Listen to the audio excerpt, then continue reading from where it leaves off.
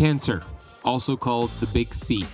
We're going to discuss how cancer grows in the body, the role of the immune system to prevent cancer and reverse cancer with Dr. Matt Halpert.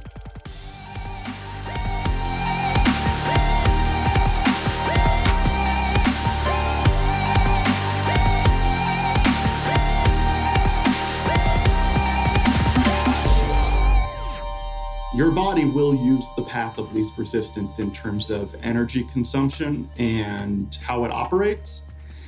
And in some cases, if you're running a race against 10 other people, you want to follow the path of least resistance. You're trying to win a race.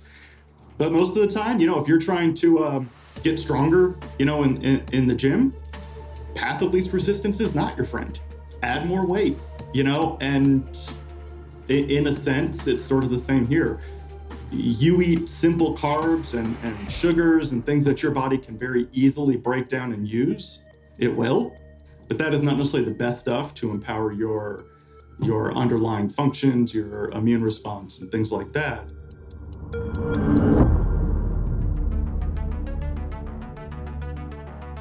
We have access to ancient healing strategies such as ketosis, fasting, and carnivore. And on the Keto Camp podcast, we are determined to deliver the science to you. We bring in the thought leaders in this space to have extraordinary conversations so you could apply it and change your life. Your body was built to thrive. Your body is capable of healing as long as you identify the interference and remove it. I believe you are a masterpiece because you are a piece of the master. My name is Ben Azadi. I'm the best-selling author of Keto Flex, and I want to thank you for spending part of your day with me.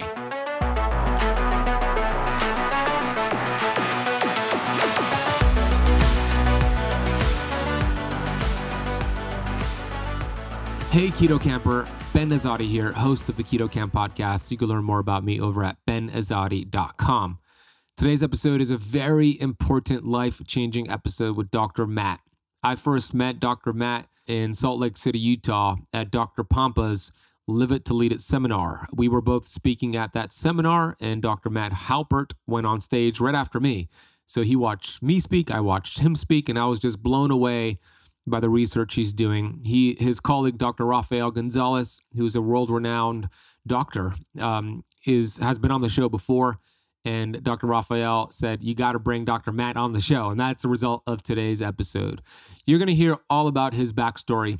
And then we're going to get into the immune system and essentially how the immune system, when it falls asleep, cancer grows. Cancer is not targeted. It metastasizes, and that's where it becomes problematic. We'll get into some of the pitfalls with conventional treatment to cancer, like chemotherapy, and what that does to kind of blast the immune system. And yeah, it could probably wipe out some of the destruction in terms of cancer, but wipe out some of the good guys as well. He's going to get into immunotherapy.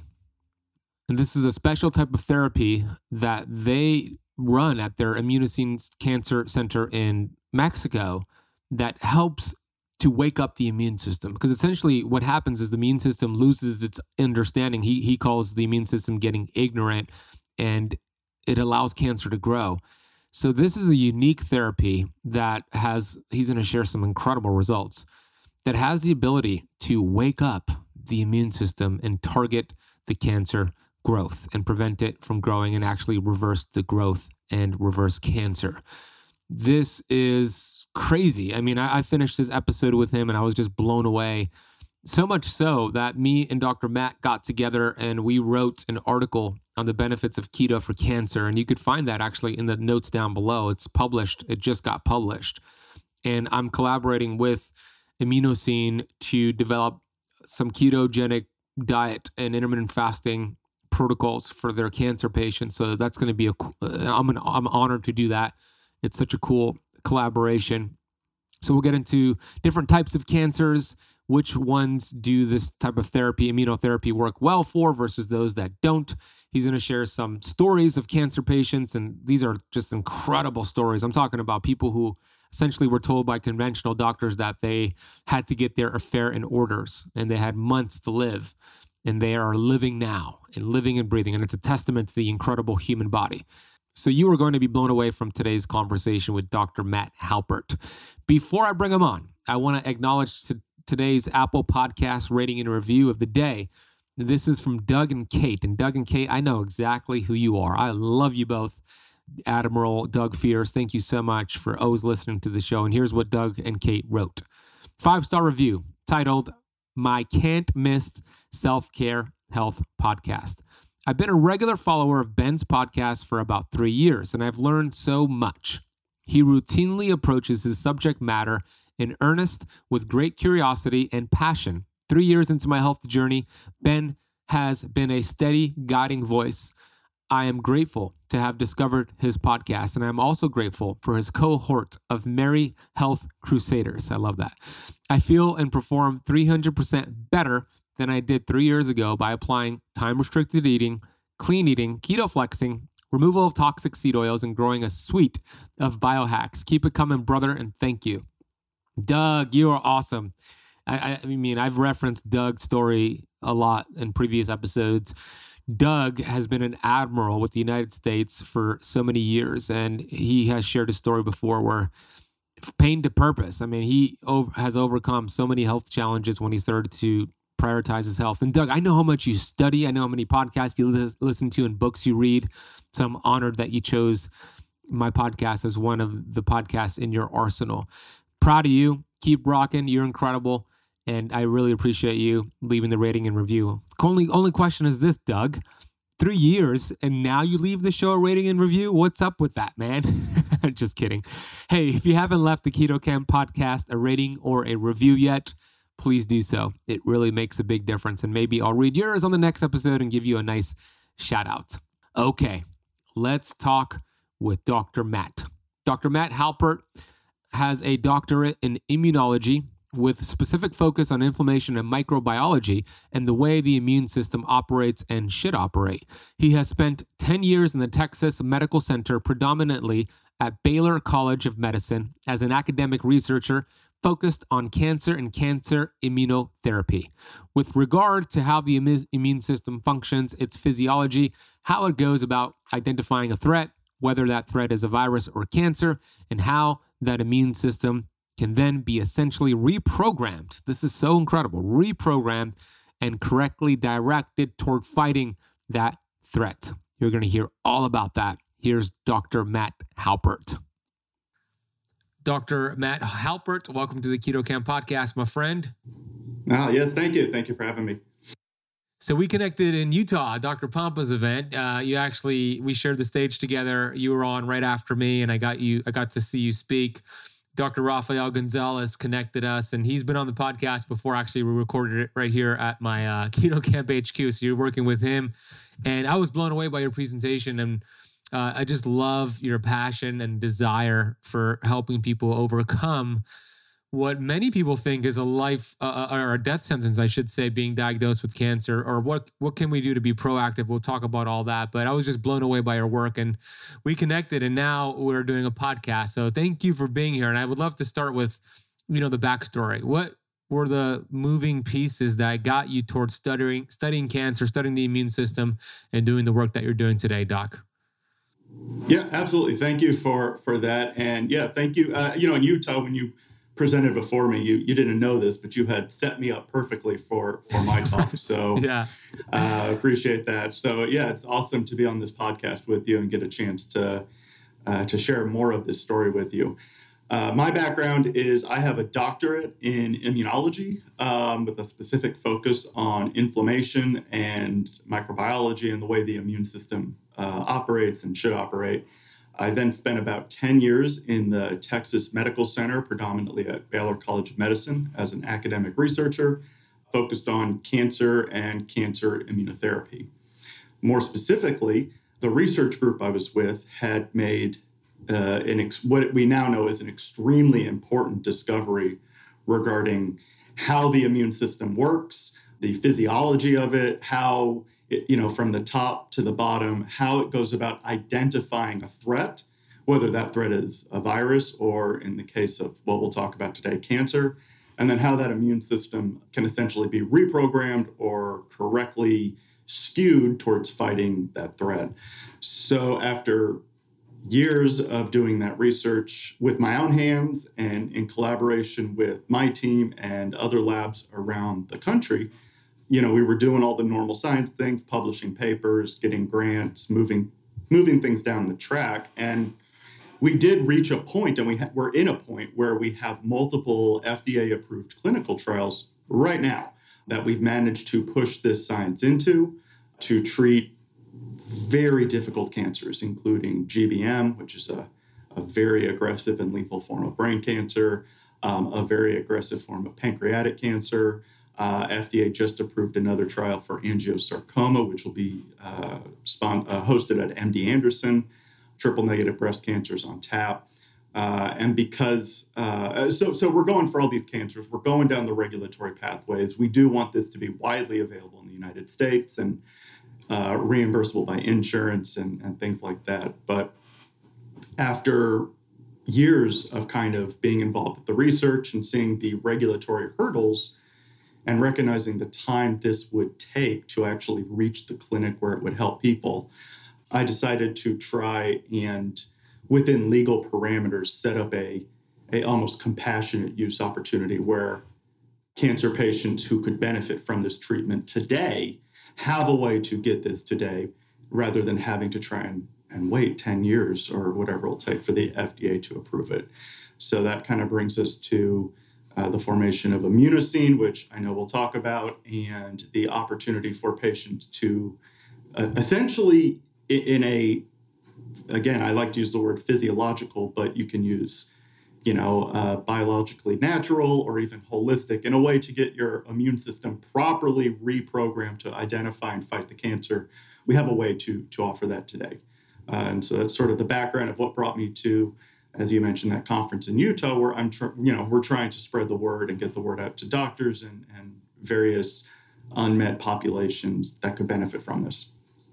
And it's a game changer, Matt. I mean, because if we look at the traditional way to treat cancer, it's just not working. They declared war against cancer, and that war is being lost every single year. And we think about, chemotherapy and some of the survival rates for that and traditional treatment. So what you're doing is groundbreaking.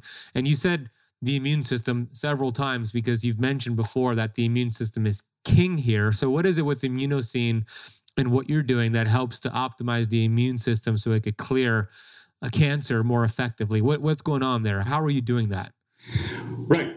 Obviously a great question. And so, we mentioned the war on cancer and the various treatments, and we can talk obviously a little bit about a lot of current standard of cares like, chemotherapy and radiation obviously are well-known, well-documented. Everyone has heard of them. I feel like it's not a huge secret that though they do work sometimes, they possess the ability for a lot of collateral damage. They don't always work, often leads to relapse. And I like to use the analogy there that if cancer is like knowing that there are bad guys in a building, chemotherapy would be like dropping a bomb on the building and hoping to get all of the bad guys.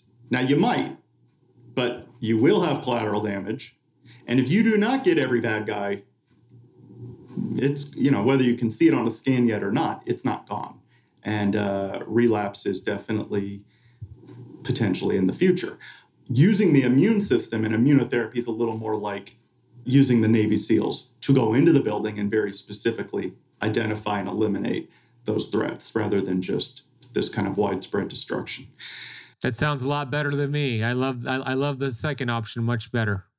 Oh, and not to belabor the point, but this is where we are heading. And I mean, nothing in science or medicine moves fast, but from the first successful completion of the immunotherapy trials in 2011 and the approval of some of those drugs in the space of immunotherapy, within 10 years, immunotherapy has done in several cancers what chemotherapy has been unable to do in over 100 years.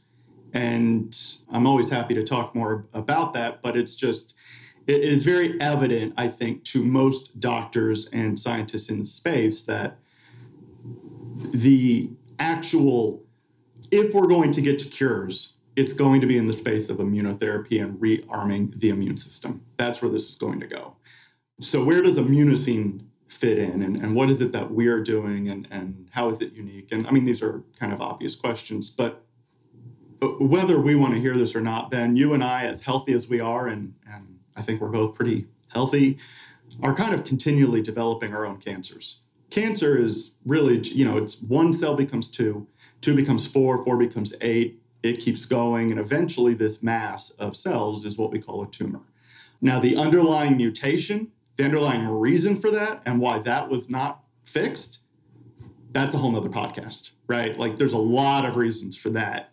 It's never one thing. It's a multitude of things. Right. And as we get older, more mistakes happen, and this just occurs more. The thing is, we have mechanisms in place to protect us.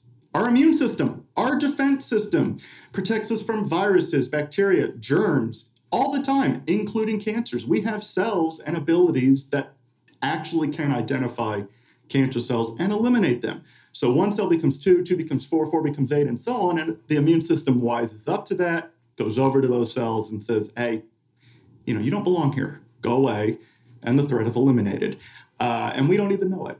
It's just, okay. In the case of, cancer that is now being viewed on, a PET screen or something else, cancer markers are elevated. For some reasons we do not entirely understand, the immune system has just completely missed it. It is oblivious. It does not see this as a threat. And this is termed immune ignorance. You already have a defense system within you that is capable of overcoming this issue, but it's sitting on the sidelines twiddling its thumbs. It just doesn't know. And a lot of immunotherapy approaches today, given that in some sense we're still in the infancy of immunotherapy, and I say that with the view of centuries, sort of thing, some people are coming up with some interesting ways to hijack the immune system. So you've got this immune system from start to finish, and obviously it'd be ideal to start at the start where the immune system is normally beginning and then get here. But since not everyone can figure that out, people have found ways to kind of interject, and maybe we can boost this or do this or do this. And sometimes that actually works. I mentioned before the FDA, the approved immunotherapy product after the trial finished in 2011. That was a checkpoint inhibitor drug, which is the first drug. It was essentially, discovered the whole process by Dr. Jim Allison, who's now the director at MD Anderson. He recently won a Nobel Prize for this work and is in some ways considered let's call it a father of immunotherapy. And what he was able to demonstrate is that simply by removing or blocking one breakpoint on the immune system, just one, instead of 100% of those cancer patients in that trial dying, only 95% died. And you might say, so 5%, big deal. Like, that's not very awesome. But the other way to look at that, of course, is, well, wait a second. What happened with this 5% of people that are now completely cured? That's like 5 lives out of 100 lives, right? So that's 5 lives. It's not insignificant, and it tells us right then and there, the immune system can do it. I mean, in this small population of people, what was different? And why did they respond so much better? And how can we use that? And more study tells us very obviously, I think, what was different about those 5 lives out of 100, and that is that they actually already had an immune response trying to fight the cancer. It just wasn't strong enough. And in that case, if you boost it, yeah, that might be all you need for your immune system to get the upper edge, and just take it out. So the issue, of course, is for those other 95%. All right, we got to get your immune system off the sideline. It needs to overcome that ignorance. It needs to start fighting. We can worry about boosting it later. Let's get it started. That is exactly what Immunosine is doing. That is the exact discovery we made. And so I get very wordy about this because I'm a scientist and I just kind of can ramble about science. But From being discovered in the 1970s, we know for a fact that dendritic cells are a type of immune cell that run the whole system. They are the generals of the immune system army. You can Google that. It's not hard. In any immune hierarchy or pyramid image, they're at the top. Honestly, their job was to identify this threat and then orchestrate the response. I mean, they're honestly the ones that fell asleep at the wheel. And so knowing that, you fast forward to the 1990s, and there's just a ton of interest in, okay, if we can figure out how to re-educate or rearm the dendritic cells, we might be able to get people's immune responses to overcome the cancer. A lot of money went into it, and no one could get the dendritic cells to go. There still were missing pieces. We didn't fully understand the science. And so eventually, after many failures, that's where everyone had to move on and find other ways to try and hijack the immune system. The discovery we made was specific to dendritic cells, how dendritic cells function, what those missing pieces were. And when we identified that, it became very, very obvious how we could then use dendritic cells to reprogram a person's immune response to target cancer.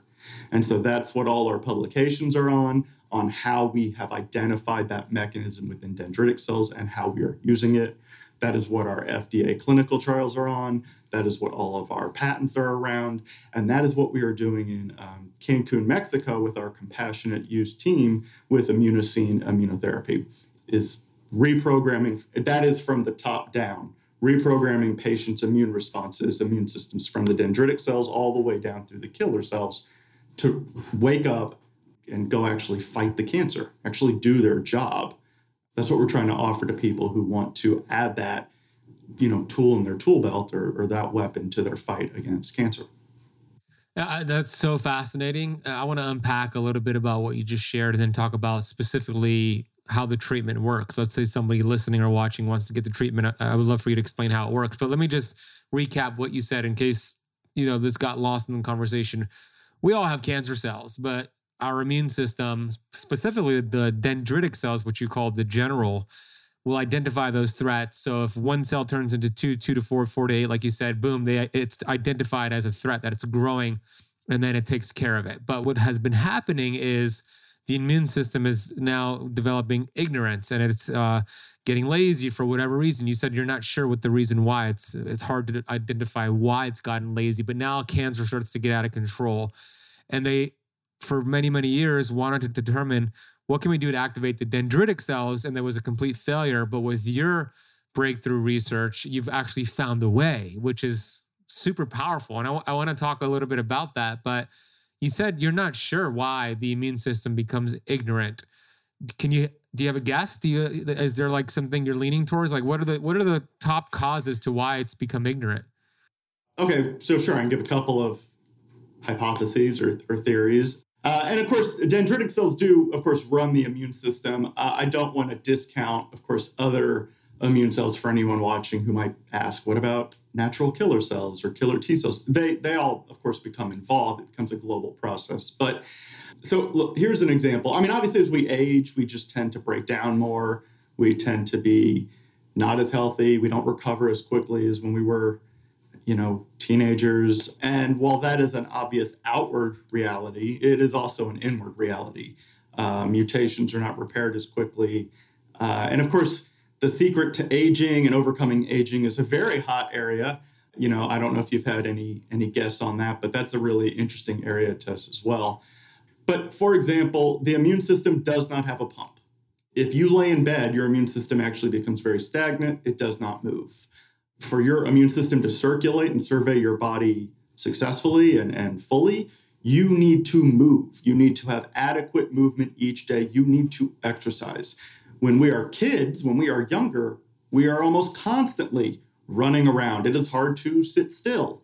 As we get older, we do a lot more sitting. We get lazier. We do not make that effort sometimes to exercise every day. And so as strong as the immune system may be, it is now not surveying your body as swiftly as it should be.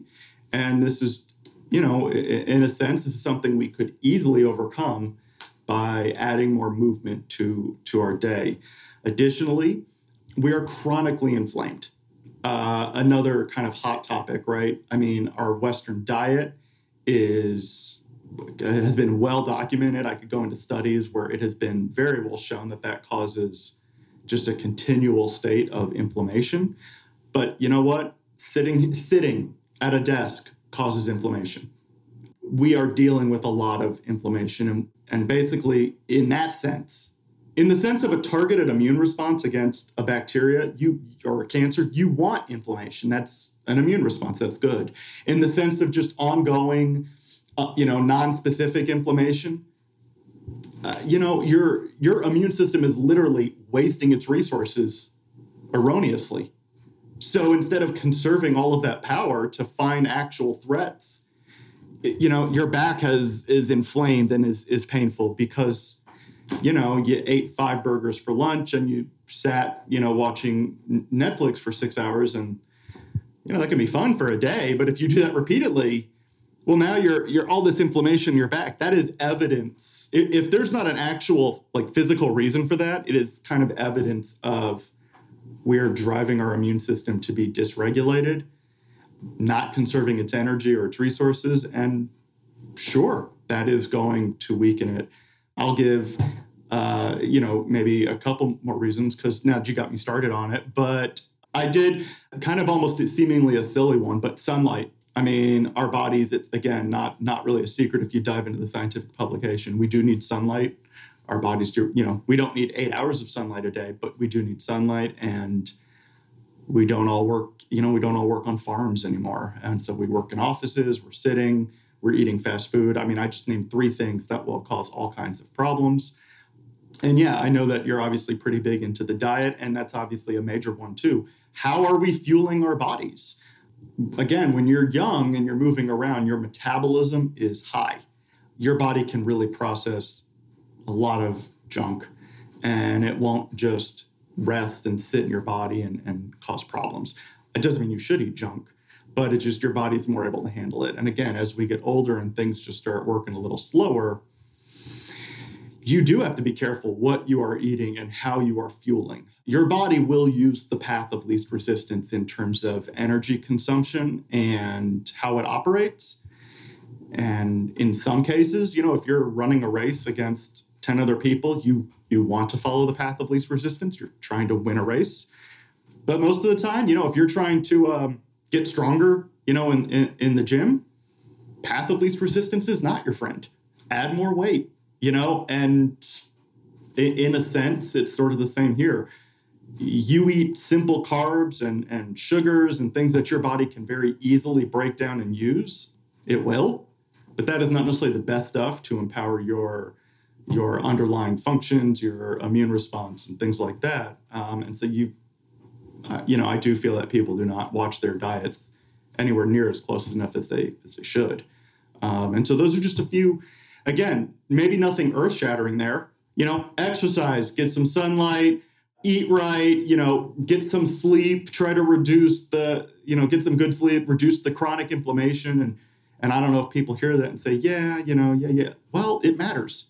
I mean, it really just does. It's simple in a sense, but it matters. And we don't take it seriously enough.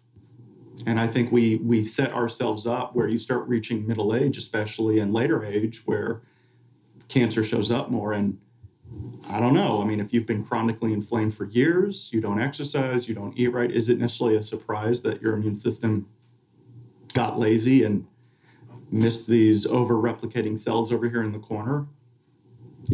Maybe not. For sure. Yeah. So that was a very important breakdown. So I hope y'all listening and watching took notes, right? When we talk about the importance of the immune system to prevent cancer, to reverse cancer in some cases, what can we do to support it? And Matt just explained how you do it. Move your body. I mean, we always talk about the benefits of movement, getting 10,000 steps a day, and there's a lot of benefits to it. But in regards to the immune system, if you move your body, you're going to move the immune system. It's going to work better. So find a way to keep moving, walk after meals, stand-up desk. Like I'm sitting now, but this is a stand-up desk that I alternate up and down. But I'm tracking my steps and I'm getting about 10K a day.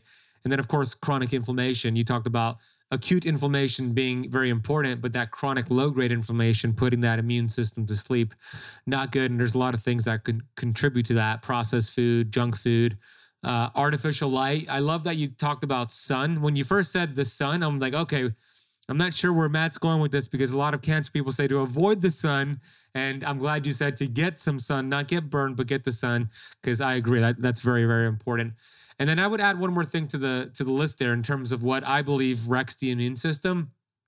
Living in a fearful, mentally stressful state will lower your immune system. Would you agree to that, Matt? Oh, absolutely.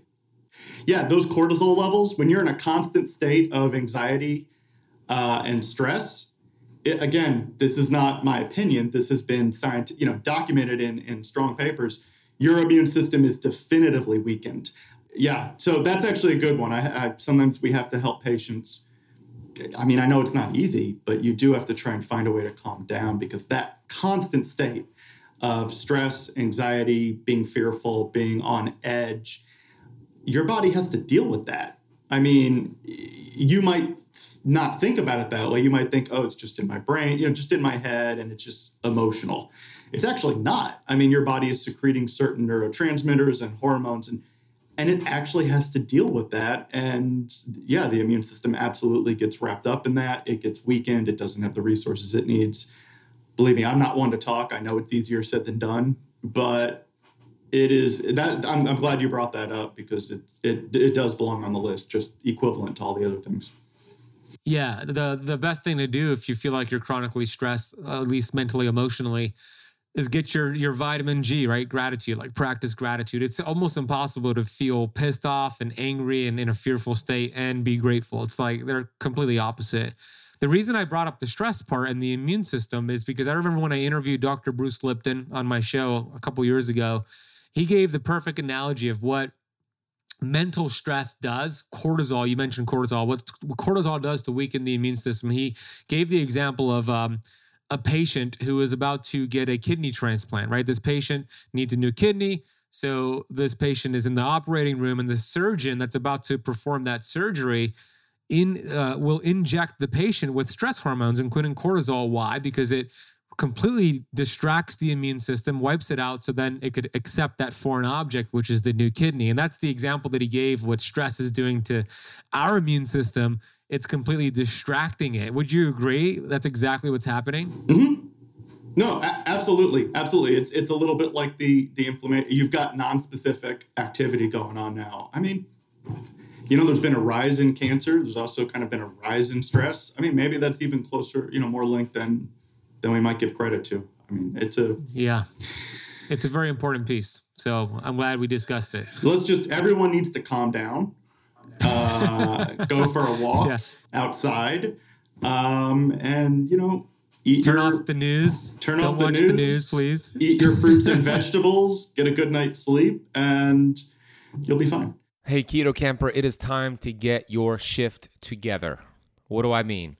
Sugar Shift is a unique probiotic designed as a working system to convert the sugars glucose and fructose in your gut to the free radical scavenger mannitol, which also feeds a healthy gut microbiome, supports the mitochondria, and by the way, it increases the production of butyrate, which helps protect the gut lining and is one of the main ketone bodies. You heard of it, beta-hydroxybutyrate. This is one of my favorite formulas. It's an 8-strain formula built as a working system to provide specific gut functions, and it's unique in its probiotic formulation. One of my favorite things about this product is that it breaks down and detoxifies glyphosate. The product also includes strains that has been shown to improve muscle mass and support changes in body mass. I've used it with several of my Keto Camp Academy students, and they have reported to me it's helped them with their sugar cravings. It helped them with their transition from sugar burner to fat burner. Helps to keep them in ketosis and take the results to another level. Helps when they hit a plateau. Improves digestion. In a recent study, BiotiQuest, the company that makes Sugar Shift, showed huge improvements in blood sugar reduction, A1C reduction, also reducing LPS, which is an endotoxin that can create inflammation in your body. If you'd like to get your hands on a bottle of Sugar Shift from BiotiQuest, head to biotiquest.com, which is spelled BIOTIQUEST, and then put the coupon code CAMP, KAMP10 at checkout, and also check out their other products as well. We'll drop links down below with the coupon code in the podcast notes. So let's talk about immunosine, right? Let's say somebody listening, they want to learn more. Potentially, they might know somebody with cancer, or maybe they have cancer. Like, what is the process? How long typically does it take, and how does it work? So there are cancer treatment centers and other things you can find on the internet. And I would, I'm not going to sit here on this or any podcast and call anyone out. I would caution any of your viewers to just make sure they do their due diligence, do their research. What should they look out for? What are some red flags? Well, I did write a blog about this, and so I could maybe share that with you after. But a few red flags are if a group trying to recruit a patient will not be very forthcoming about what their science is, if they have no evidence of attempted or clinical trials at all, do they have any legit scientific publications? I mean, these are not necessarily high bars for actual scientific endeavors, but some of these groups out there, they're kind of squirrely, and some of these are extremely misleading. I saw one that wrote a whole blog on some long-lost cure for cancer, and they had 42 references at the end, and it made it look like it was well-referenced. If you look at those references, not a single one of them had to do with what they were talking about, which is just a very misleading way to make it look one way, but actually not be that. Compare that to immunosine. When we send people a dozen or 24 publications, I'm personally an author on over half of them. My colleagues are authors on the rest of them. I mean, I could grab thousands of publications about dendritic cells and their role in cancer. This is our own science. We have our own publications in very good journals, Science Translational Medicine, Blood, FASEB, from 2006 till current. We have our own clinical trials. We're not hiding. We're not hiding from mainstream medicine. It just takes time. You've got some other groups that have been around for decades and they still haven't run a single trial. And a lot of the excuses they give are people might accept them at face value and they shouldn't. There's no excuse. The FDA there are over 3,000 trials right now for diet and cancer. I mean, if you have a magical diet, it's not impossible to run a clinical trial and demonstrate, publishable success. So, those are issues. Again, not the reason I'm on this podcast, but in talking to patients, they don't often know. You bring up a good point. What should due diligence look like? And so I'd almost want to refer them to a blog I wrote in which I do outline a few key things. Yeah, we might add that because we were getting that question a lot. Like, what do I look for? And so I say all that to say immunosine was actually not started as a cancer clinic where we are now grabbing different treatments. That is not why we formed immunosine. We had the science and we had to figure out a proper, high integrity, ethical way to offer this to people. And so we created immunosine on the back of the science. And so we found the right, team of doctors, which includes specialists like oncologists, radiologists, hematologists, like that. We have the right scientists. We have what would be considered an FDA compliant clean room lab where everyone's personalized immunotherapy is made. And that's all in Cancun. Everything happens in Cancun. We do have approved protocols, all our certifications and things like that. So immunosine starts. You asked a little bit about, I think, kind of the logistics of what might a person, I want to go to immunosine. And so I have to start off by saying immunosine is not a walk-in clinic. That is another red flag, FYI. I personally do not understand how some of these other centers simply say, come on down and we'll treat you without knowing anything about the patient, their cancer, what have they tried? How do they know they're going to be able to offer something safe and effective without these details? So we do a full medical review on all patients, and this includes recent oncological summaries, recent scans, recent blood work, We will happily talk to their doctors if their doctors are open to speaking with us. So we go through all that. It is complimentary. We do not charge the patient anything for this, but we want to offer this to patients that we think will be safe and we think in good faith will be effective. We're not here just to take people that shouldn't do this, either because they don't have the time or they don't have the right set of circumstances. And you could do all this before they make the trip to Cancun? Correct. This is all, our patient coordinators will reach out to the patient who's expressed interest. We will get a medical questionnaire filled out. We'll get a little information. We'll move to a HIPAA compliant online portal where the patient will upload or send to us their records. Again, we can assist and help get those records if the patient, is unable. And then our doctors will look through everything. This will take a week and a half for everyone to sign off and make sure, yes, this patient does look like they could be helped by this. Once approved, we proceed with informed consents. We got to make sure everyone knows. We're never going to tell someone, yes, we guarantee you a cure. What we can do is reprogram your immune response to get going and get fighting. Do you know if you're getting enough magnesium? Because 4 out of 5 Americans are not. And that's a big problem because magnesium is involved in more than 300 biochemical reactions in your body.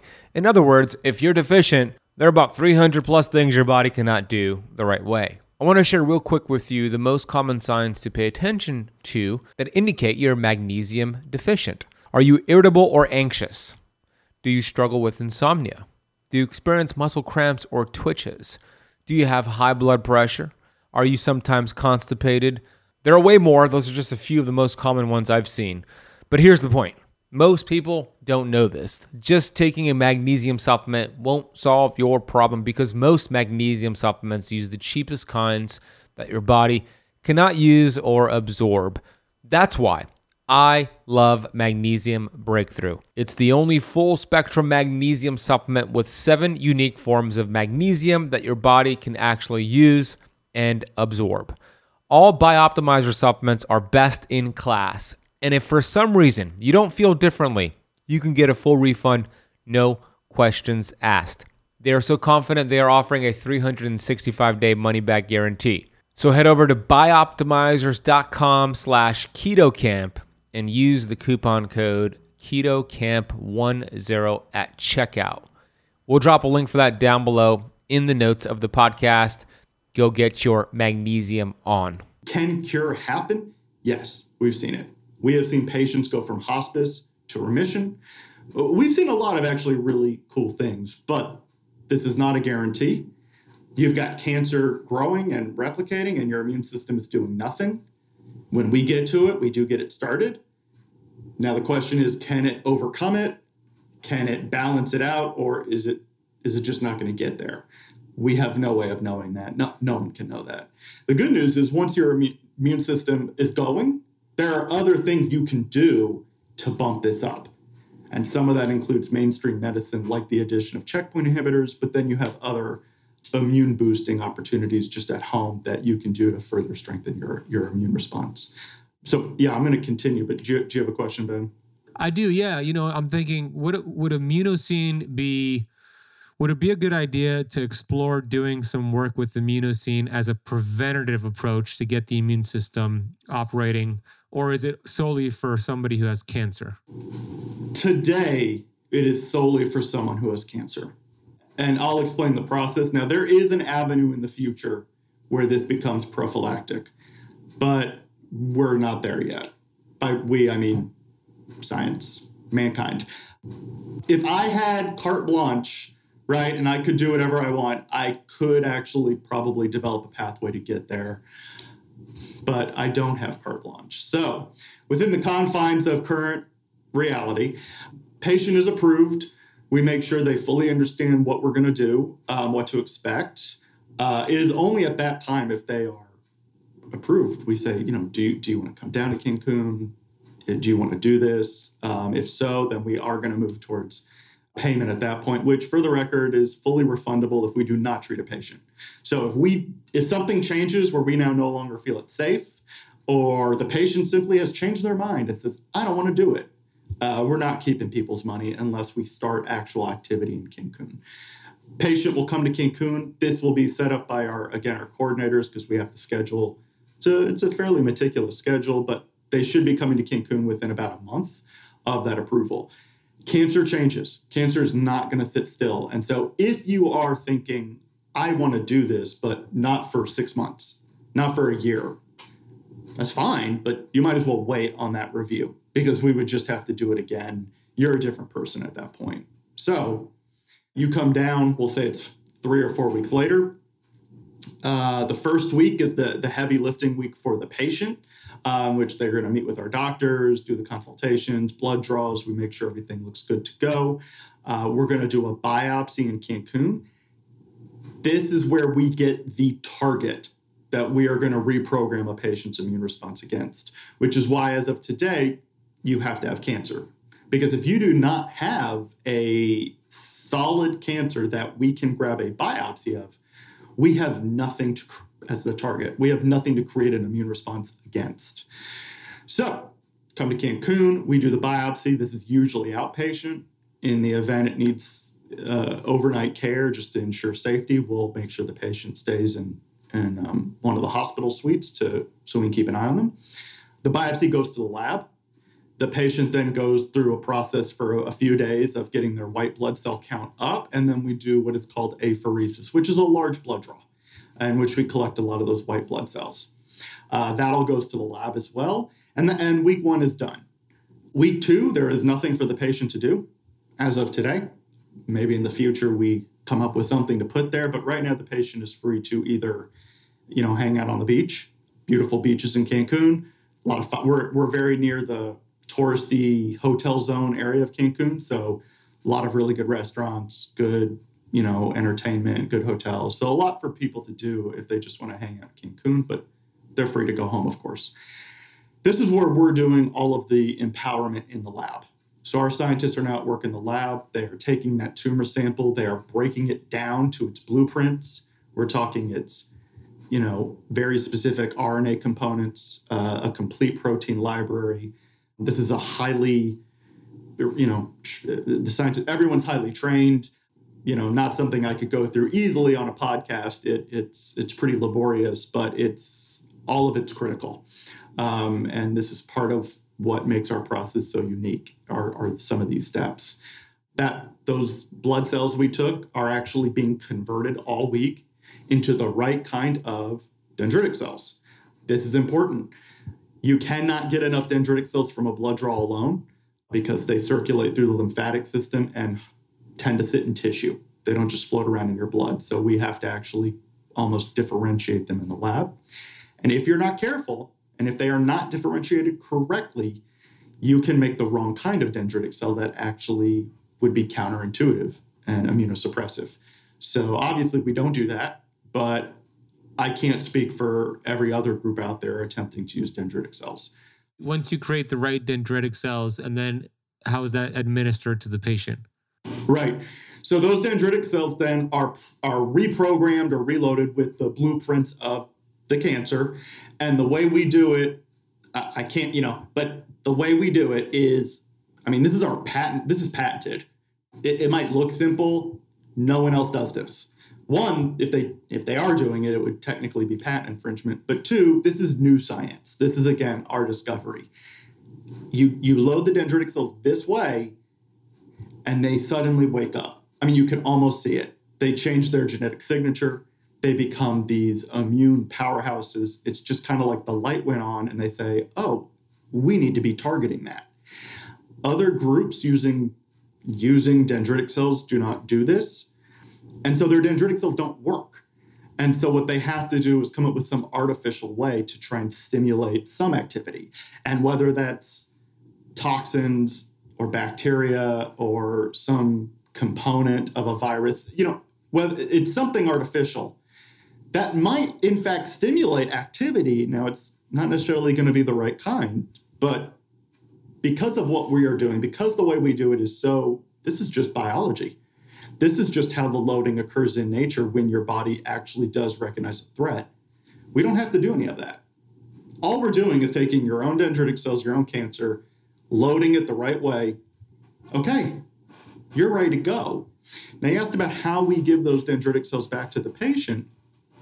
This is another unbelievably simple but unique process to us. And again, covered by, I can't believe this is covered by patents. The way dendritic cells have been used in the past and still today, sometimes some groups use them IV. Hey, look, IV is easy. You hang a banana bag and it goes in. It's been well documented that now the dendritic cells will all get stuck in the lungs where they're basically useless. But hey, it was easy to give them back to the patient. Oh, wow. So IV is not going to work. No. You've got other groups that do intradermal. Hey, a shot. And yes, it's been well documented that this does work pretty effectively if you have skin cancer only. If you don't, the dendritic cells are focused on the skin. This also is not going to work for a majority of patients. We don't do either of those ways. That's ridiculous. What we do is, again, follow biology. Where should this immune response be happening? It should be happening in tumor proximal functional lymph nodes. So the lymph nodes that are still functional and near the cancer are the ones that should initially be activated to see this immune response. And so our interventional radiologist will go with either ultrasound or CT, but it will be image-guided injections near sweet spots of lymph nodes around the cancer. I mean, this is critical, but we're, as best as we can tell, we are the only ones doing that. And so we believe this helps get a stronger, more accurate immune response. I'm going to point out at this time that the injections are actually separated by 2 weeks. So kind of around day 14, if you were following the trend, right? Week 1, we get all the material. Week 2, we build the immunotherapy product for the person. Day 14 is the first injection. 2 weeks later is the second injection, and 2 weeks later is the third. And I'll talk about those 2-week intervals, but people have asked, well, why separate by 2 weeks? Again, we're following biology. Immune kinetics has long demonstrated, to the point that, my 6-year-old can Google this and figure this out. When you see an initial stimulus, like you're seeing with these dendritic cells, your immune system will ramp up for about 10 to 12 days before it starts to wane. You then give a boost right there on day 14. It now escalates that immune response to its maximal plateau, which is great. And this is where a lot of our patients might feel the most symptoms.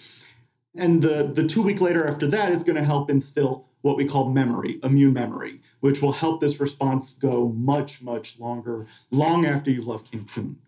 So again, a patient has, or someone might say to me, I know another group using dendritic cells, and they give all 3 of their injections in the first week, 1 week. Yeah, that doesn't make sense based off of what you shared. That doesn't make sense. You just wasted injections 2 and 3. It's quicker, but it doesn't work. And what do you want? If you are putting your life on the line, if you really want to fight, we can go a cheaper, inferior, quicker route. I mean, we can make you a disgusting pizza if you want, but we've chosen to just basically, we cut no corners. It takes the time it takes the manufacturing it takes, but what we give you is a legitimately unique, strong immune response that actually does ramp up and start fighting the cancer. I have a lot of follow-up questions on that. So let's call this one round, right? Where you said that's what, 4 weeks total? Is that how many weeks total is this? The total? Yeah.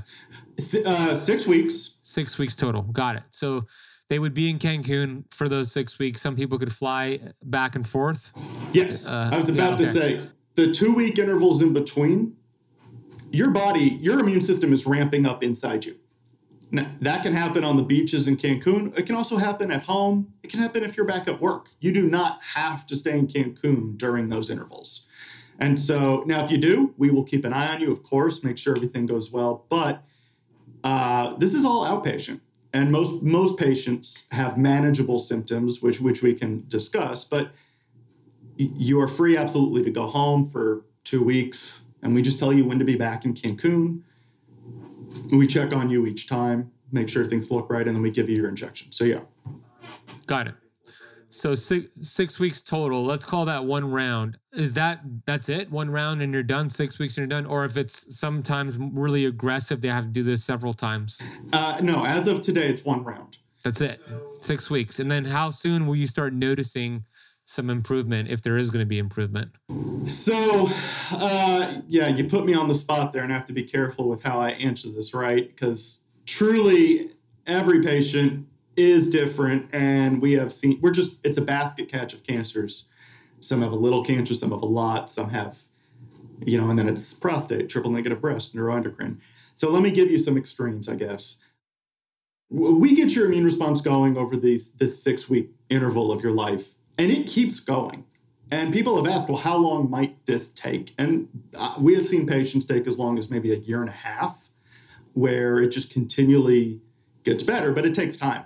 The cancer did not form overnight, and it's not going to be gone overnight.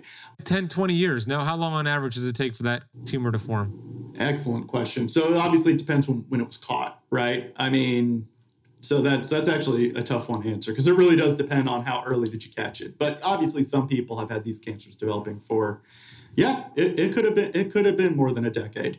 If it's really slow moving, you may not notice any symptoms. We have had patients that have seen results in Cancun within the 6 weeks. That is not everyone's experience, but we've had a number of patients who have seen demonstrable evidence of success before they've left, before they've even finished the treatment. So let me explain a little bit. Let me caveat it just a smidge.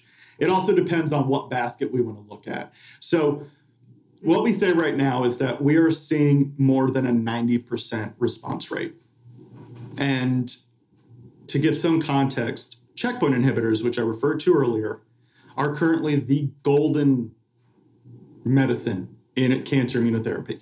They are everywhere. They are in a ton of clinical trials. They are non-specific. It's just boosting the immune response, but they're everywhere, and people and doctors love them. If you look at all the FDA trials and all the approvals, the average response rate, objective response rate, is about 20%. Some lower than 10, some in the 30s. That means 4 out of 5 patients are basically not even seeing a response. And that is our gold standard right now. Cancer is hard. And you're getting 90%, 9 out of 10. Correct. So because our approach is far more specific to the patient, right? Again, I don't want to mislead, and whenever someone watches this 5 years from now, the number might be different. But as of today, pretty much everyone we have treated sees reasonable evidence of a response, of an immune response. And so you've mentioned this too. People sometimes view symptoms as bad. People ask, obviously, what are the side effects? And I have to say, they're not really side effects. They're just effects. Your body is sick. The fact that you have cancer and you have no symptoms is not good. You have cancer, you should be sick. And so when we do this reprogramming, all of a sudden your body, you'll see swollen lymph nodes, you'll have muscle aches, tenderness, you might have some light nausea, you might have low-grade fever, fatigue is a pretty big one. Now, your hair's not going to fall out. It's an immune response. But your symptoms will range from mild, hey, I'm a little under the weather, I've got a cold, to severe, which, could be nausea and vomiting. That's actually not the norm, but it's certainly within the realm of an immune response. These are short-lived. They usually are heaviest or strongest right after the injections. But that is, it's hard to look at it this way when you're feeling so bad, but those are phenomenal signs. Because remember, what did we do? We took out your own immune cells, your own cancer, did this in the lab, put them back in, and all of a sudden, you've got this rampant immune response going. What does that tell us? It tells us it's on. It tells us it's going, because if it's not finding its antigen, if it's not finding a target, nothing's going to happen. The fact that this is being found is phenomenal news that your immune system is now actually functioning and working. And so we like to see those symptoms. So you're essentially like turning on the car's check engine light. Now you could actually see things are wrong. Before, it was broken and you had no idea, but now you're actually seeing that check engine light, and that's actually a good thing, not a bad thing. I have never used that analogy, but that's a great analogy. I'm going to use that. Just because your check engine light isn't on because it's broken doesn't mean something's not wrong with the engine.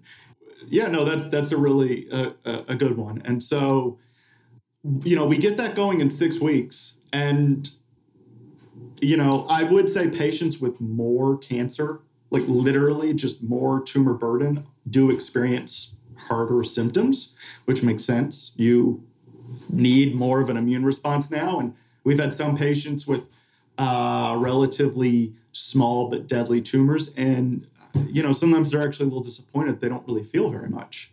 And they're, is it working? And we can say, well, your tumor markers, which were accelerating before you got here, suddenly plummeted. Cancer doesn't normally just do that. And so this is a positive sign that probably we are targeting the cancer and destroying it. So that's how you're measuring progress. One of the ways you're measuring their tumor markers. What else are you doing? Yeah, no, that's a good question too. So we look at quite a bit actually, and we are expanding, I'll tell you now, to look at even more. We are scientists, and so we collect as much data as we can. And as an aside, all that data is available to the patients. We do not hide data or keep data, good or bad. It is the patients and their doctors to use after they leave Cancun.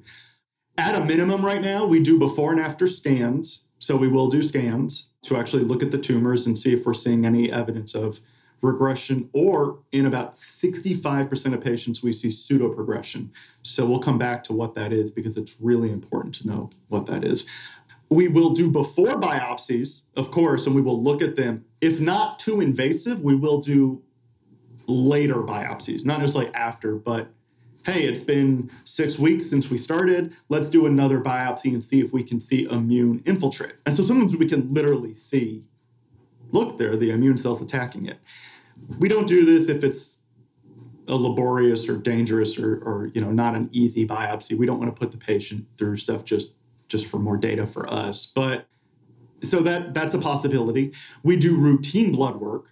Every patient will get at least 4 different blood workups, if not more, over the course. And we will look at almost, you name it, we look at it. We do look at a lot.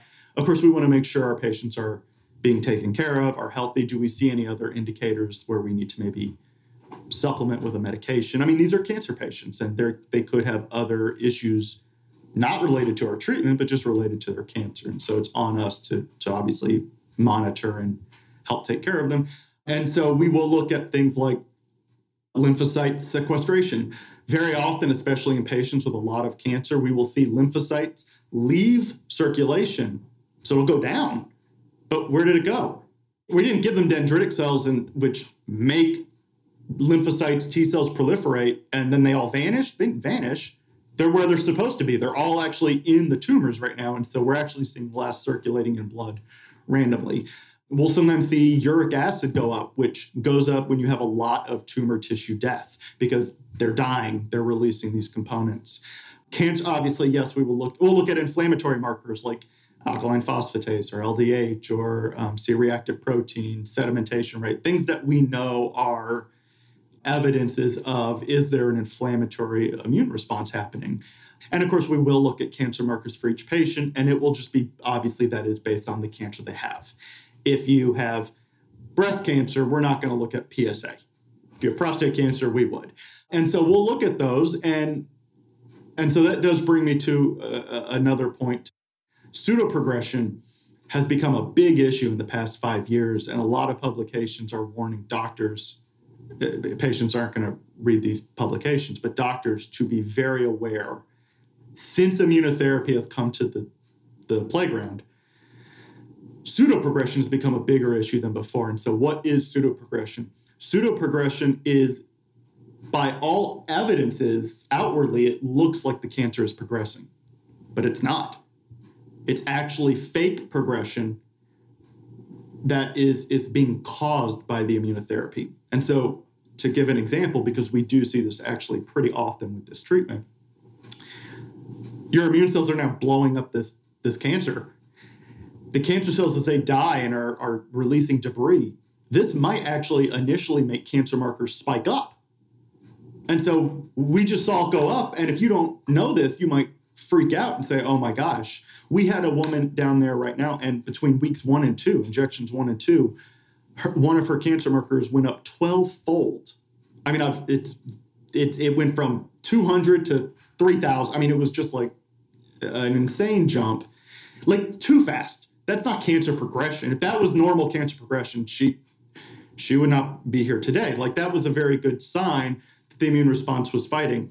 Now, in her case, between injections 2 and 3, here it had dropped 90%.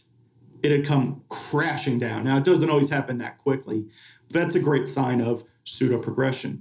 In line with that, when we do scans, if tumors, especially if multiple tumors all swell up roughly the same percentage or same amount close to treatment, that's great. Why is it swelling? It's swelling because the immune cells are infiltrating, and actually that brings with it fluid. There's a lot of extra cells and they swell. Now, by scan, you can't tell that. By scan, you look and say the tumor's bigger. And so, again, if you're not aware of this, and especially if patients go home and their doctors have no idea, they may say, oh my gosh, your cancer markers are elevated and your tumors are bigger. And look, we can't say it's never progression. It could be. We actually, as a mankind, are trying to figure out how we can distinguish pseudo-progression from real progression a little better. Yeah, that would be huge. But that makes sense to me, to see those temporarily increase and then go back down and then decrease overall. Hey, Keto Camper, I want to take a quick break and give a nice shout out to Upgraded Formulas. They are a sponsor of our podcast. We've had Barton Scott, the founder, on the show several times before. And here's why I love Upgraded Formulas. They create clinically studied, stabilized, and nano-sized supplements with 99.99% absorption rate to improve your health, sleep, energy, and so much more. If you're like me, you spend money on supplements, but have you ever wondered why most supplements just don't work for you? You don't really notice a difference despite the extravagant marketing claims. Here's the truth. Most supplements on the market are made in a way that your body can't absorb, which means you are peeing most of the benefits. Yep, you heard about expensive pee. This is true. But it's not your fault. The secret is clinically proven nano-stabilized supplements. These nano-supplements are broken down to bypass the digestion and go straight into the blood, where they can travel throughout your body and get to where they need to go. What does this mean for you? It means more energy, better sleep, better mood, less joint pain, younger looking skin and hair, and of course, less inflammation. So stop wasting your money on subpar supplements that don't get you the results and health you need, and get Upgraded Formulas. Upgrade your supplements today. Head over to upgradedformulas.com. Use the coupon code KETOSIS, KETOSIS, at checkout to get 15% off your entire order. We'll drop a link for you in the podcast notes. Let's get back to the conversation. I have one more question on your treatment, and then I want to finish with keto. Are there any cancers that your immunotherapy works better for? Any cancers that you cannot help? Yeah, any cancers that this works really good with, some that are more difficult, and then some that you cannot even work with at all? Yes, I can answer that. And I'll answer that in possibly a bit of a random order. But so as of today, we are not treating hematological malignancies, which are blood cancers, whether it be of the lymphatic system or AML or anything. We're not treating blood cancers. We're not treating heart cancers, and we are not treating brain cancers. Now, I say that, and an astute viewer is going to say, I thought you were doing a GBM clinical trial, which is brain. And for the record, the trials are going really well. We're actually being told the FDA may be able to fast track approval for these indications. Absolutely. There's no reason it couldn't work against blood cancer or brain cancer. It's actually more of a matter of safety. We're not set up in Cancun for the potential of inflammation or swelling in the brain like we are in the States. And so we just wouldn't be prepared for those potential side effects. Whereas if you've got some extra swelling of your tumor in your prostate or your liver, your body can handle that. You're not really going to feel that. That's manageable. In your cranium, it's not as much. So those are cancers. Blood cancers we can't biopsy. That's kind of the main issue. We can't actually get a sample of it. So that brings me to, what cancers do we treat? solid cancers that we can safely grab biopsy from. It is almost that simple. The immune system does not necessarily care if it started in the pancreas, the spleen, the kidney, the lung. They don't care. It surveys your whole body. It can do it. It can get there. It just needs to see it. And so the questions become, can we get a safe biopsy? Sometimes we cannot, just based on its location. It's not considered safe, even by the doctors in the U.S., and that does present a problem. Like what? Give me an example. Like what would be an example of that? Yeah, if a tumor is too intertwined with a major artery, where you might risk bleeding out, for example, it might be considered too dangerous at that time to do that. So it's just kind of an example. Lung cancer is a 50-50. It depends on how much lung cancer. Inevitably, as I said earlier, with an immune response is going to be inflammation. How much inflammation can your lungs handle? If you've got a couple small nodules, that's usually fine. But if you've got a lot of lung cancer, this might be too dangerous. So solid cancers that we can grab a biopsy from, we do typically have to get a fresh biopsy in Cancun because the way biopsies have been stored for pathology and scoring in the States is not amenable to our process. So that's usually not going to work. You asked about better or worse responses. Again, I'm a scientist, but by definition, almost there have to be some cancers that this will work better for and some that won't. We have not identified yet what will be what. We've had a neuroendocrine tumor that had nearly vanished before the woman left Cancun. I mean, was that just her case, or is that something where neuroendocrine tumors might be very approachable by this? I don't know, but that was a very good, very quick response. We had a triple negative breast cancer patient where her numbers all came back down to baseline, and she became what we would call stable for at least 5 months and is ongoing. Stable meaning cancer wasn't really getting smaller, but it stopped progressing. It stopped getting bigger. I mean, if it stays there, she's fine, but I can't predict the future. So, and she's, this does illustrate an add-on point of, she said 5 months later, well, what if I help things out by adding a checkpoint inhibitor and some low-dose chemo? And we said, go for it. Our treatment does not rule anything else out. And it becomes part of, it could do it. It could take it all out. But if it doesn't, or if you don't want to just rely on that, absolutely, there are other treatments that might be synergistic and beneficial to add, and take it out while you've got it on the run. There's no reason to not at least explore those opportunities. Yeah, and not just treatments, but also other lifestyle changes you can make too. Critical. Combination of both. Yeah. Well, Ben, that's where I want to bring you in. And we talked about this. I'm going to make you like their life coach and tell them, okay, you can't just lay on the couch. You've got to at least walk around. It's an immune response. Get moving. What are you eating? I mean, we did have a patient down there, and her diet consisted of basically cupcakes and candy.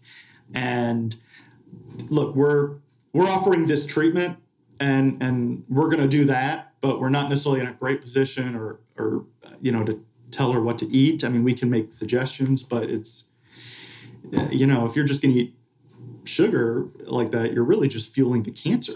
For sure. Yeah. So, it is, lifestyle changes can absolutely be a part of it. So we can treat a lot of cancers though. It can be in conjunction with with other treatment approaches. Now we may have to work on, should this be done first or later? How aggressive is the cancer? How much time do we have for this immune response to ramp up? All that goes into our medical review and our decision process. But I think we can help a lot of people. You are already. It's incredible. I'm just blown away by what you're doing. How many, rough estimate to date, how many people have you taken through this treatment? Sure.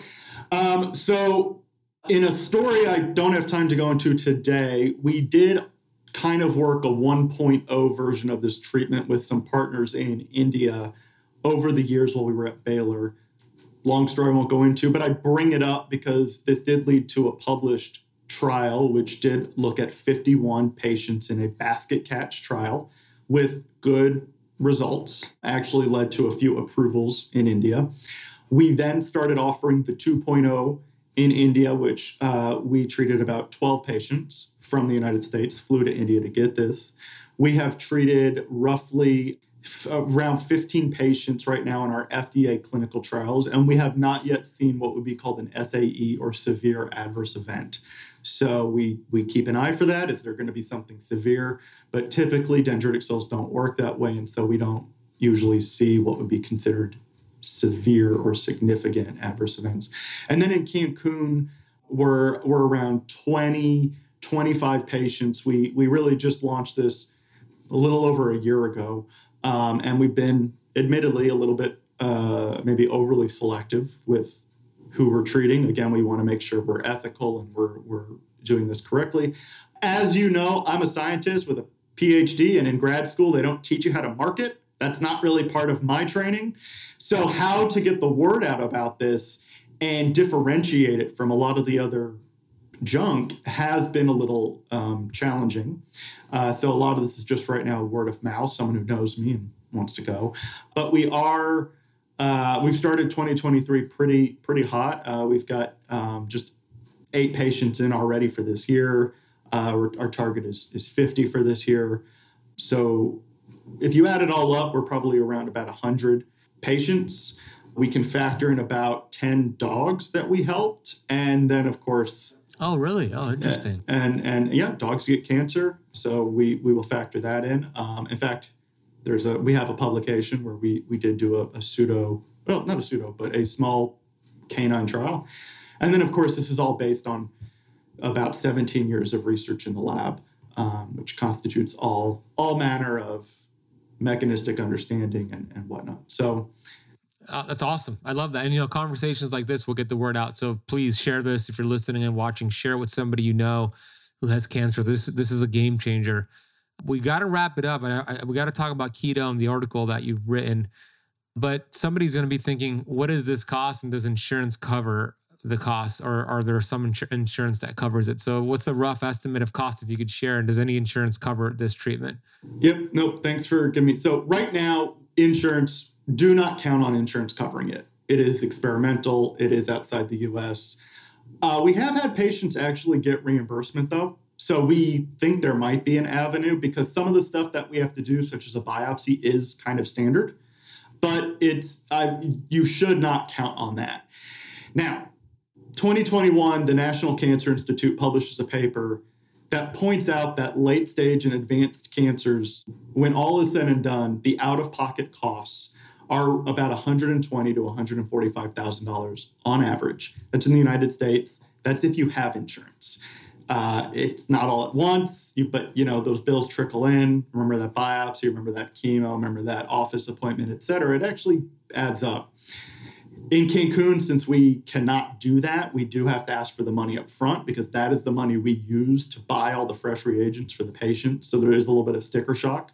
All in, we're usually around $80,000, so $75,000 to $85,000 to do this. And again, so that's up front. We'll say it's $85,000. We have to have that to buy all your stuff. On the one sense, this is actually a great rate. And to understand, it covers everything. That covers everything I mentioned before, from doctor's appointments at the beginning, the biopsy, the blood work, the scans, the pathology reports, all the manufacturing in the lab, paying all of the doctors, all of the scientists, all of the visits, everything throughout covers that. It also covers intra-Cancun transportation. So we pick you up at the airport. We handle all your trips to and from hotels to the medical appointments. And so that's just what it is. If we have to put you up overnight at a hospital or something like that, we do not. There's no trickle-in bills from us. It's just part of the process. So it's already, that aspect's already covered. But yeah, the raw costs of this are unfortunately very high because it's personalized and fresh and it requires a lot of steps. Yeah, understandable. I mean, like you said out-of-pocket people, for those who have insurance with late-stage cancer, they're spending over $120K. This is less than that, and it's actually doing something that may actually work, right? We can't guarantee it, but it may actually work much better than traditional treatment. And look, it's not an expense, it's an investment. If this is literally life or death, right? So it's like, yeah, it costs that much, but this is literally life or death for so many people. So I get it. And I'm sure as more people go through this treatments and it becomes more popular, the price could go down a little bit over the Absolutely. years, right? Yeah. Oh, absolutely. I mean, it will never be cheap. And look, big pharma will never love this approach. I mean, they would much prefer a drug you can make that sits on a shelf and it's one size fits all. And this sort of thing where you need dedicated scientists and a lab and you've got to process everything per patient is, it's time consuming and it's expensive. And so it's never going to be a favorite of big pharma. But exactly what we do seems to be working. And so that's what we do. And we're trying to do what we can to make this as available as possible for as many patients as possible. Yeah. And your website, it's immunoscene.com. So we'll put it down below. We have a couple more minutes here. We wrote an article together, but I would say more accurately, Matt wrote an awesome article and I contributed a bit to it because what you did was phenomenal. So speak a little bit about the article. We'll put a link down below for you all to read it. It's a great article, but it's referencing what a ketogenic diet can do to potentially help with cancer or to be a great partner to cancer treatment. Yeah, no, I can talk about that. And I appreciate you giving me so much time to talk about the immune system and cancer when I know keto is really your thing. But yeah, we talked in Utah about the benefits or the potential benefits, we'll say, of keto to being healthy and then to cancer, both before and after. And so we decided to write this article, which I'm excited to get out. I probably wrote too much, but there's a lot to write about. So there's a lot of benefits to going keto rich in a diet. It's actually a more sustainable, long burning fuel for your body. As I mentioned before, it's not the path of least resistance for your body to use energy, but it is a healthier path. And so I like to go keto rich. Not as much as you. I haven't gotten around to that yet, but I'm definitely on that. But what struck my interest really is the potential that going keto rich can help in a fight against cancer. Obviously, I'm focused on cancer. So can being keto rich help prevent cancer in your diet? It would appear as such. Obviously, we're dealing with patients who are past that point. And so we've got to do a little more. We've got to add some sort of aggressive therapy, this immunotherapy. But there was a publication very recently, and Ben, we might want to add a link to that as well, but it is referenced heavily in the blog we wrote, in which scientists were looking at the effects of what they call a keto-rich diet, but a ketogenic diet, on the body's ability to not only fight cancer, but to synergize with immunotherapy in the fight against cancer. And what they found were, and I'm speaking as a scientist, where a lot of times all you see are just incremental movements, just a small change. They actually saw some pretty profound improvements in the body's response to immunotherapy and to eliminating or fighting back the cancer when they were introduced to and sticking to a keto-rich diet versus not, specifically showing effects for BHB or beta-hydroxybutyrate, which honestly, that one paper made me a believer that we probably should be, I'm saying this now, we should probably be offering this to all of our patients, not just telling them to eat smarter, but as a way to even boost that. Because, they even show that blockade of the BHB receptor almost eliminates the benefit they saw. They're very directly linking ketogenic benefits. And I know you can talk a lot more about the metabolism of a keto-rich diet and what comes from that. But it was a very well done publication. And that almost, I was like, we gotta write a blog. We gotta let people, obviously people should be healthy and not get cancer. That would still be my number one advice. Don't get cancer. Once you get cancer, it's tough. It just is. But even after cancer, people might want to poo-poo, it's who cares now about a lifestyle change, or who cares about what I eat now? It actually still matters, right? At this point, it literally could be a life or death difference. What are you putting in your body? And so, I'm really excited to get that blog out and kind of see what bounces off of some of those recent publications, and maybe we can do some studies ourselves and see what we can't discover there.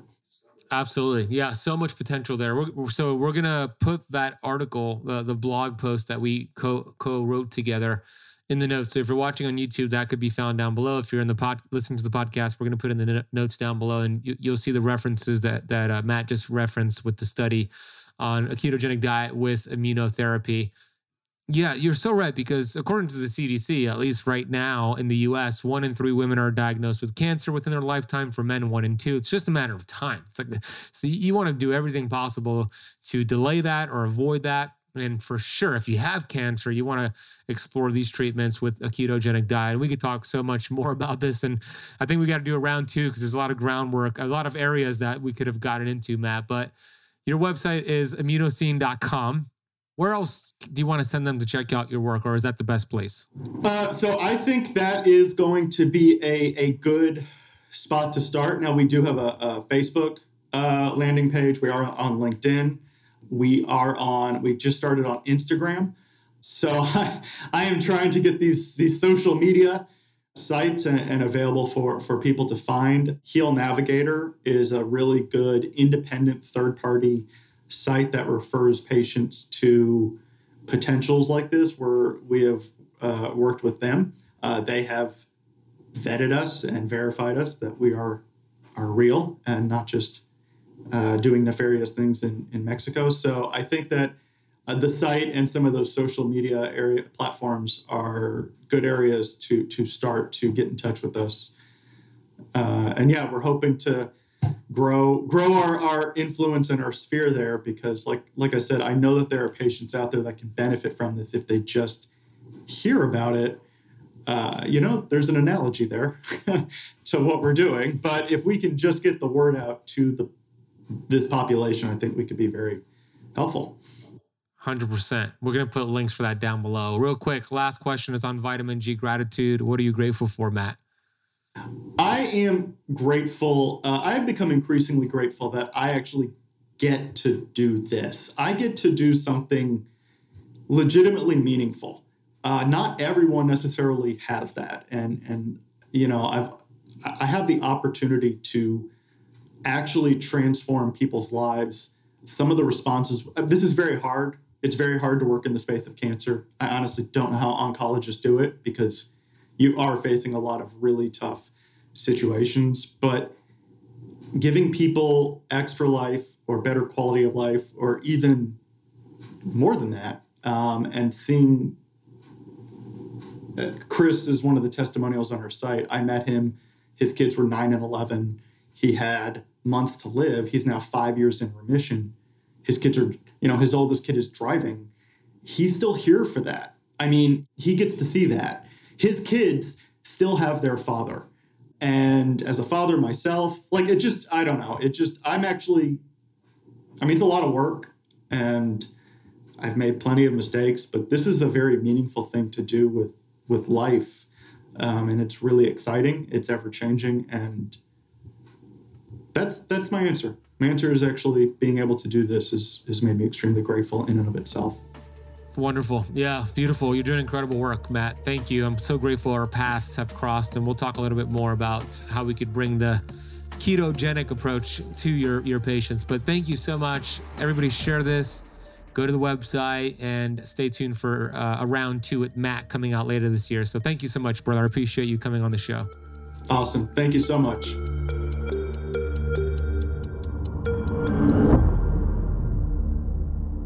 Well, I told you that was going to be such a phenomenal, important conversation on the Big C cancer.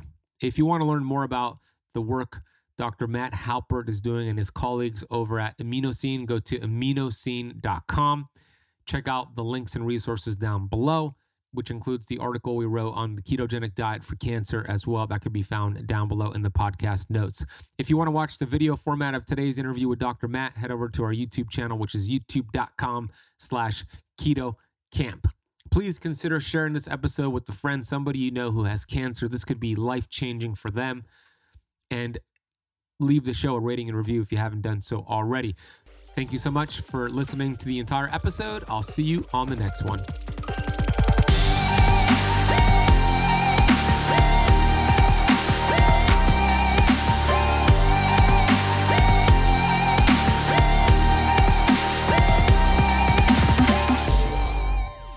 This podcast is for information purposes only. Statements and views expressed on this podcast are not medical advice. This podcast, including Ben Azadi, disclaims responsibility from any possible adverse effects from the use of information contained herein. Opinions of guests are their own, and this podcast does not accept responsibility of statements made by guests. This podcast does not make any representations or warranties about guest qualifications or credibility. Individuals on this podcast may have a direct or non-direct interest in products or services referred to herein. If you think you have a medical problem, consult a licensed physician.